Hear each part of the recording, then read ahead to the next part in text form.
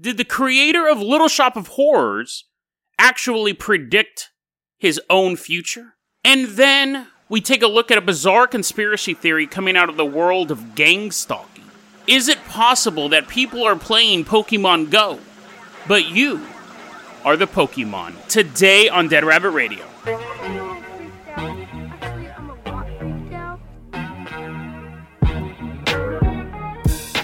Hey everyone, welcome back to another episode of Dead Rabbit Radio. I'm your host, Jason Carpenter. I'm having a great day. I hope you guys are having a great day too. I hope you guys are going to have an awesome weekend. I'm all sunburned. I'm going to be inside. I'm going to hopefully be inside an igloo all weekend as my skin replenishes itself. I'm not an outdoorsy guy. I'm sure you guys have picked up on that. First off, let's give a shout out to our newest Patreon supporter, How to Survive Damn Near Anything. How to Survive Damn Near Anything. Thank you so much for supporting the show. Really helps out a lot. He's actually suggested stories in the past. He had the one about Trump was building the Space Force to fight aliens, and then that went into North Korea utopia. So 2 episodes, really. Thank you very much for that.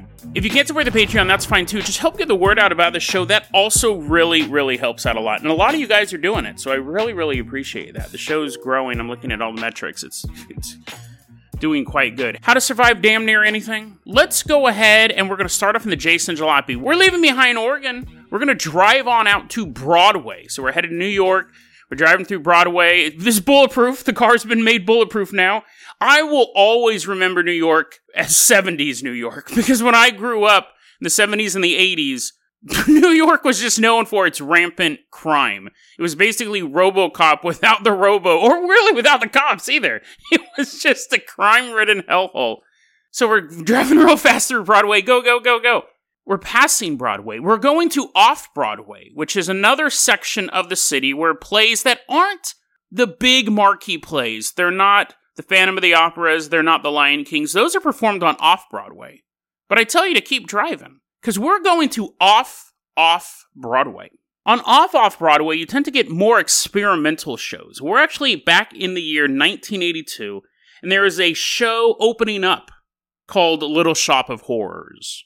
So we're going to walk in the theater. We don't have tickets. It's still the production time. They're still getting everything together, and we're actually going to meet the writers of the play, Alan Menken and Howard Ashman. Now, they became a writing team. They actually met at a musical workshop, which sounds quite whimsical, right? But I'm sure they just sat around and talked about what's better, the trumpet or the tuba. So in this workshop, Howard Ashman and Alan Menken met up, and first off, they did a musical based on a Kurt Vonnegut novel. Not any of the good ones, i.e. the ones that I know the title to. What, Slaughterhouse-Five? Wasn't that him? Who wrote Fahrenheit 451? I don't think that was him. I think that was Ray Bradbury. Or it might have been. I don't know. It wasn't it wasn't one of those two. That might not even be a Kurt Vonnegut novel.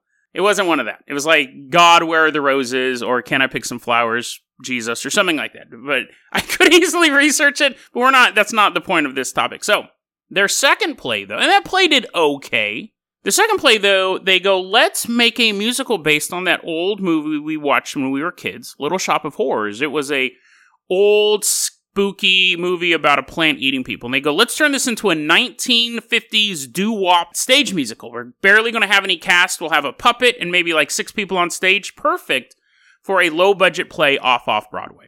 Now, Howard Ashman wrote the lyrics for Little Shop of Horrors. And when you have a stage musical, you tend to have a ton of songs in it, but when it gets transformed into a movie musical, you end up cutting a bunch of those songs out just for time, or pacing just doesn't work. One of the songs that was carried over from the stage musical to the movie, which was a huge hit, the movie itself was a huge hit, was a song called The Meek Shall Inherit. And it's funny, it's actually my favorite song in the entire musical. It's on the movie soundtrack. It's a very interesting song, especially for fans of the paranormal, for what we talk about on this show. The whole movie is catering to, people who love other people getting dismembered and fed to plants and Faustian bargains. The whole thing, Audrey 2, the plant, is telling this meek little man, feed me, Seymour, and I will give you your heart's desire.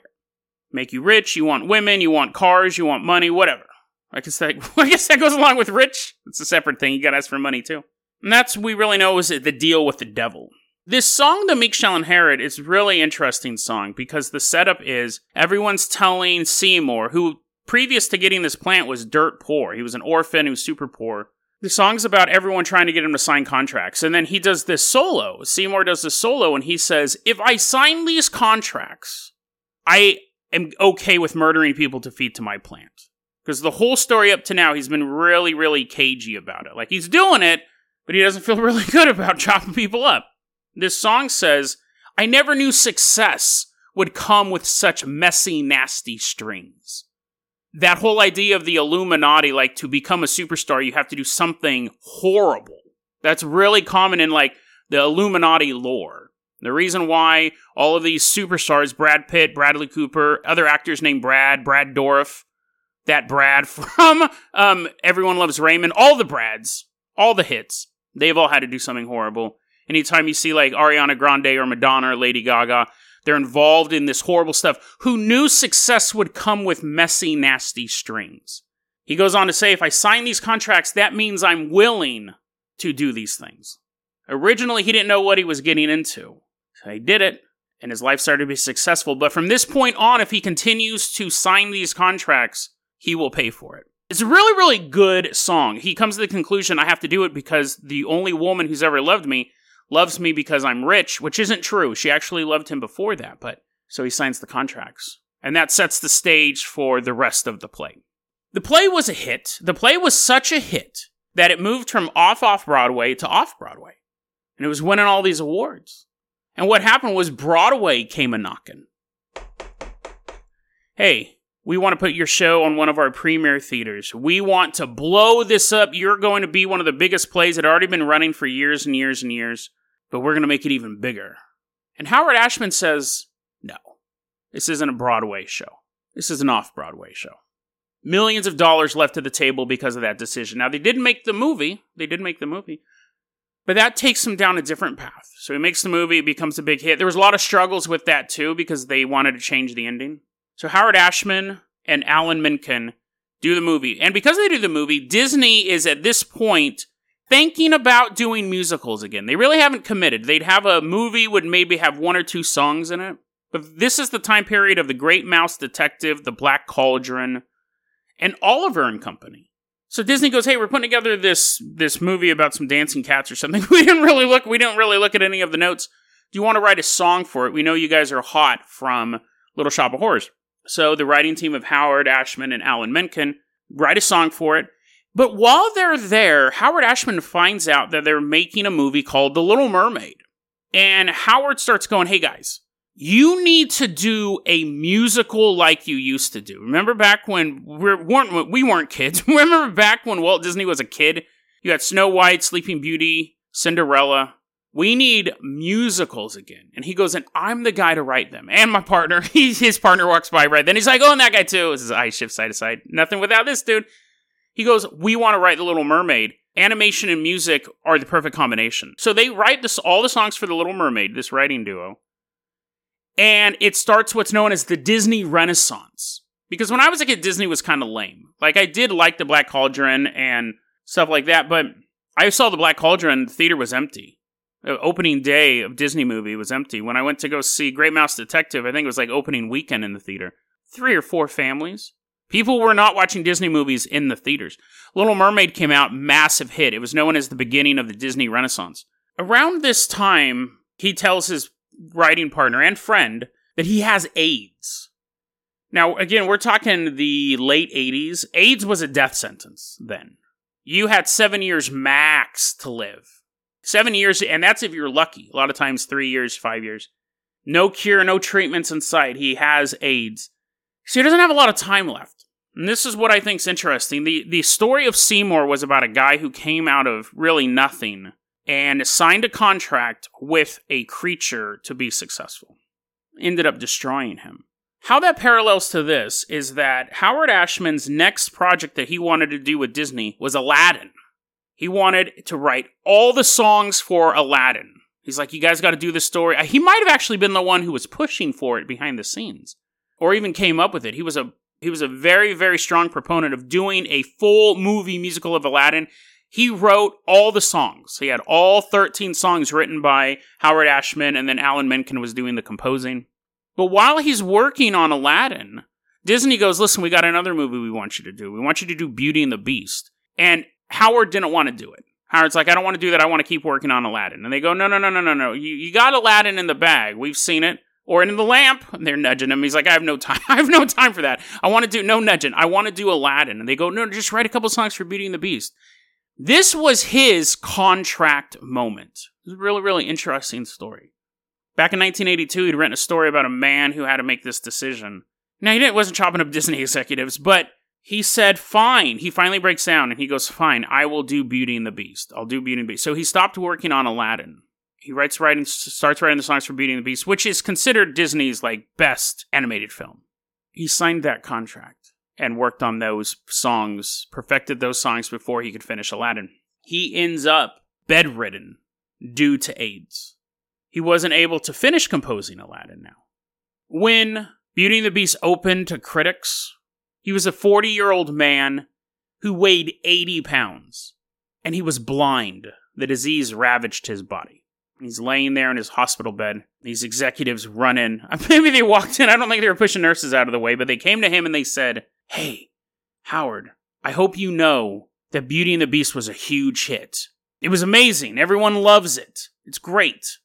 But the project he really wanted, Aladdin, he never got to see. He died before that came out. And not only did he not get to see it, because he stopped working on Aladdin to do Beauty and the Beast, they only kept 3 of his songs. The rest of them they just scrapped. They're probably in a vault somewhere. The reason why I wanted to tell that story is a lot of times we talk. He didn't murder a bunch of people and feed them to a plant. It wasn't that insane, but that's kind of the point. He signed a contract to work on Beauty and the Beast, and in the end, he didn't get his magnum opus. He didn't get his Aladdin. Little Mermaid was something he was just walking by the office and goes, hey, you should make that a musical. Aladdin was his passion project, but he sold out. He sold out to do Beauty and the Beast, and he didn't get to finish The Little Mermaid. And then 10 of his 13 songs were scrapped. But out of all the work he did that he had to stop, only 3 of his songs made it. And one of the songs was Be a Friend, or You Have a Friend Like Me, and then 2 other songs I didn't know the title to. But that's a lot of times when we talk about selling our soul to the devil, that's what it actually is. It's not the Brads getting together and sacrificing a non-Brad baby. It's the fact that they're constantly making decisions and they go, I don't want to do this, but I'll make money doing this. This project sucks and I'm embarrassed, but I'll make a lot of money. Or it'll get me connected with this film company because I want to do my own project. You can always look at actors, especially actors. They'll always have a passion project, right? Brad Pitt's was World War Z. He was pushing for that for years. So they'll have these passion projects and they'll go forward. And even that movie got cut off at the knees, see. And then he was back to shooting whatever he's in nowadays. What's the one? I don't even know what Brad Pitt's last movie was. We sell our souls in far more mundane ways. We do it all the time. The most common example is working a job you hate. He didn't like doing Beauty and the Beast. He wanted to do Aladdin. And if he had listened to Seymour's song that he wrote, he wouldn't have signed that contract. He goes, no, I don't want to do Beauty and the Beast. I'm sure you guys need help with it, but I want to finish Aladdin because I honestly don't have much time left. You probably didn't tell them that, but none of us have much time left, right? Working jobs we hate is really how we sell our soul to the devil. I mean, there may be a minority of people who actually literally sell their soul to the devil for fame and power, but I don't think it's everyone in entertainment. I think everyone in entertainment, everyone that high up in the industry has sold their soul in some fashion. Whether it's promoting a product that they don't want to be in, whether it's they're anti-gun but they're only doing action movies, or they're pro-gun but they only do dramas like Doubt, and they're like, oh man, I wish I had a bunch of guns right now. That's the way we really sell our soul, right? By working 20 years for a job we hate, and we make good money, right? We live very comfortably. But you figure, I could cut my comfortable living down. I could live off $20,000 a year as opposed to $50,000 a year and be a park ranger or something like that. That's really selling your soul. That's really selling your soul in a very, very daily way. And he did it. When he was a young man, he was able to turn down millions of dollars and say, no, I don't want to take it on Broadway. It's an off-Broadway show. But when you get older and your expenses grow, someone offers you money, you're less likely to turn it down. I think that's a really, really interesting story. Obviously, it's a tragic one that he passed away. His writing partner is still making musicals. He's still working with Disney. But yeah, that's the story of Howard Ashman and a man who wrote a song that really predicted not only his life, but the lives of really everyone who sells their soul, whether it's for a plant, to a literal devil, or just to life's expectations of you. Fascinating story. How to survive damn near anything. Let's go ahead and we're going to hop in that Carpenter copter. We are going to head out. We're going to fly on out to your local Home Depot. He's like, what is all anticlimactic? It's flying over. We see a pretty empty parking lot. So we're going to land off in the field. We don't want to interfere with what we're about to see. So let's all hop out of the Carpenter copter, and I have my official Jason Carpenter binoculars. We're looking through. It's just one pair, though. We have to share, so wait your turn. We're looking through the binoculars. We see a young woman get out of her car. She's walking through the parking lot, and then we start to see some other cars pull into the parking lot. And I'm like, And you're like, Jason, it is a parking lot of a major retailer. Cars will pull in. No, wait. She's walking through the parking lot, and we see even more cars pull up. Until eventually the parking lot is full of cars. See why we didn't land the Carpenter copter there? She walks into the Home Depot, and there's not a lot of people in it. She's like, this is good. I've always wanted to come in and buy hammer and nails and not be accosted by anybody. Otherwise, I might use that hammer and nails on them. She's walking through the store. She gets to a section, the nail section, and she's like, I don't know, just dumping nails into her cart. They're like falling through the cart. She's like, oh no. And then she notices that Home Depot is packed. And you're like, Jason, you're basically just doing a story about cause and effect. Does this have some moral story like the last one at the end? You're like, well, if you go at this hour, there's going to be a bunch of people there. No. Because what she notices is not only is the Home Depot full, it's full in her area, and she keeps getting bumped with shopping carts. Ow! She's holding nails in her hands. Every time they bump her, another one digs deep into the skin. She knows what's going on. Within about 5 or 10 minutes, everyone's gone. She once again is alone in the Home Depot, save for a few employees. She walks back out to her car. The parking lot is pretty much empty except for her car. She looks around and she knows what just happened. We don't, right? We don't because we're not nuts, but she does. What just happened was a game of dark web tag. I got this on the Reddit for gang stalking, and that's something that AZ recommended to me a long time ago. So thank you, AZ. As we're walking around Home Depot, we go in. I have to buy some nails now, too. They're all strewn across the floor. Where's your magnet section, sir? This woman tells this story about dark web tag, and she uses this Home Depot example as what actually dark web tag looks like. So she believes herself to be a targeted individual, in a sense. So in the world of gang stalking, you have the stalkers, and then you have targeted individuals. And these are people that are being followed around by either the government or some sort of Illuminati group. The Brads, the great Brads are running the whole thing. They're just looking for all Brad babies. Everyone else is just cattle for the slaughter, or to breed more Brads. You have that going on, right? You have like this you don't, but they believe that you have this high-level group that's monitoring them and trying to drive them crazy by doing weird stuff. So whenever they see something weird happen, they go, oh, that's just the gang stalkers. That guy scratching his belly, he's trying to make me see that he's actually a gang stalker. It's supposed to psychically hurt me, because then I know that I'll never be unseen. See that guy jumping out of that flaming building and asking for water? I'm not falling for your tricks. I've seen that too many times, because I hang out in a place full of arsonists.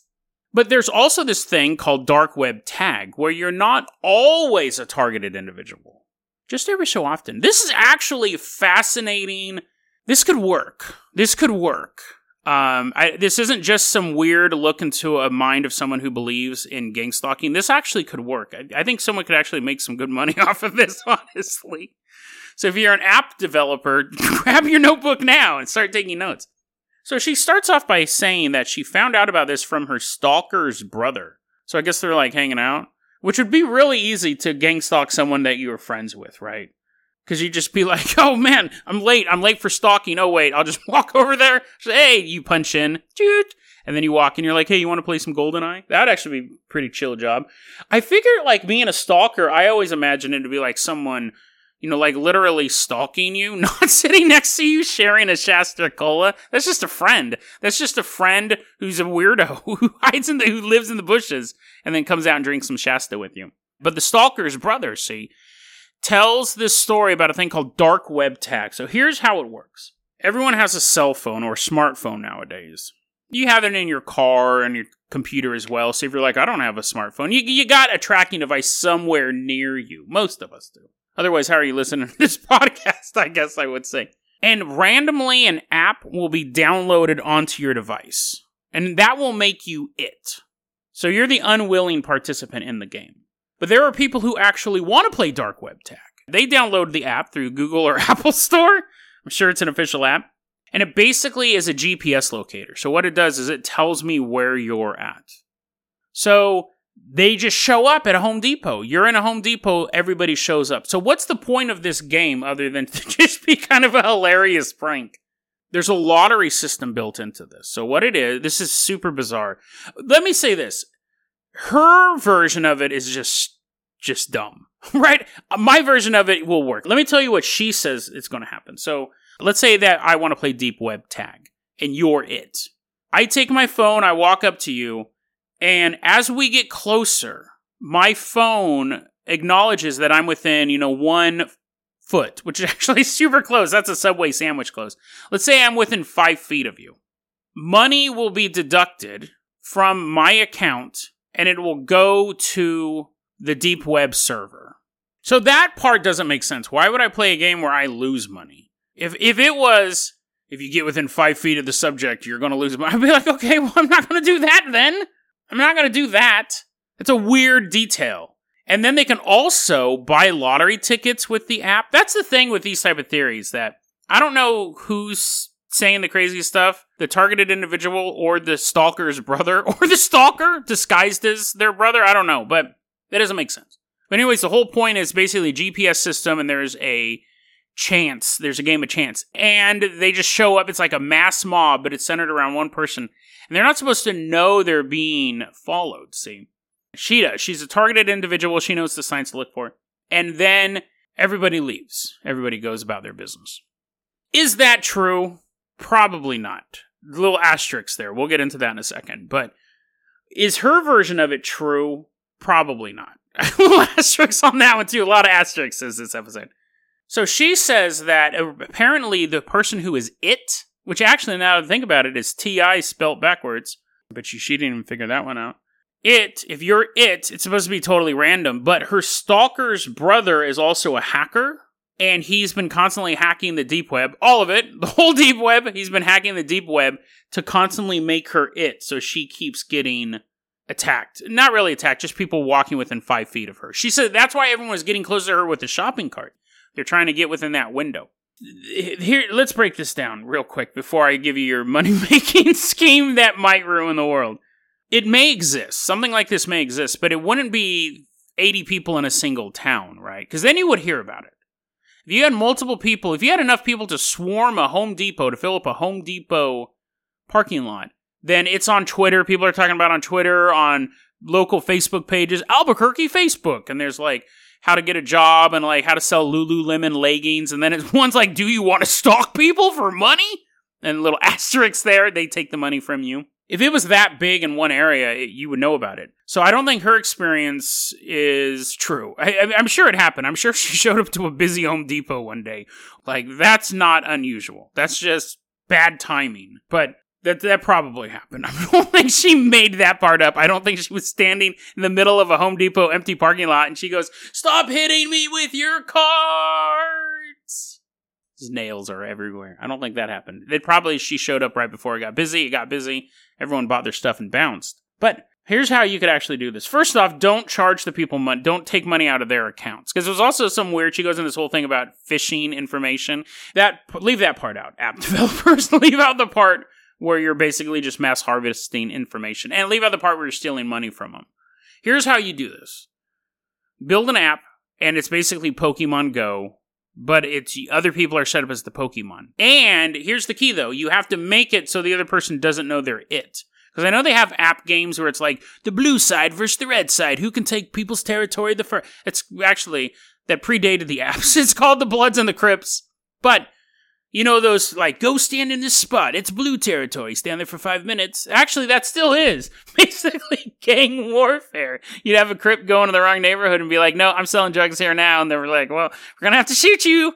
Like, that's the way this game works. You only get one life. But I've seen games like that. The key is that you would have to have that thing where you would have the app downloaded on somebody's phone without them knowing, because that's the spooky part, right? If everyone knows they're part of the game, I guess you don't have to make it super spooky. I guess you could have everyone download the app and at random you're chosen as it. But the point is you shouldn't know that you're it. People should just start to pour into your hometown and start like looking around, having their phones out. So wouldn't that be an awesome game?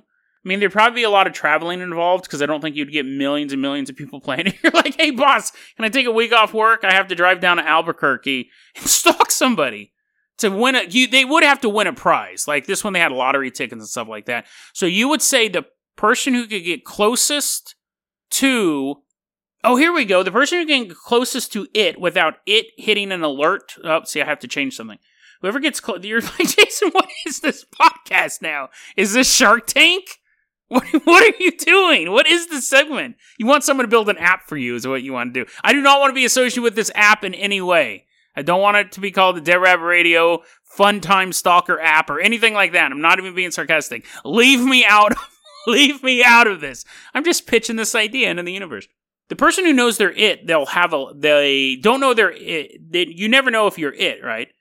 But the app does have an alert button. So if you think you're it and you think someone's being really weird around you, you hit the button. If you hit the button and someone who's a tagger is not by you, you actually get penalized. It shocks you.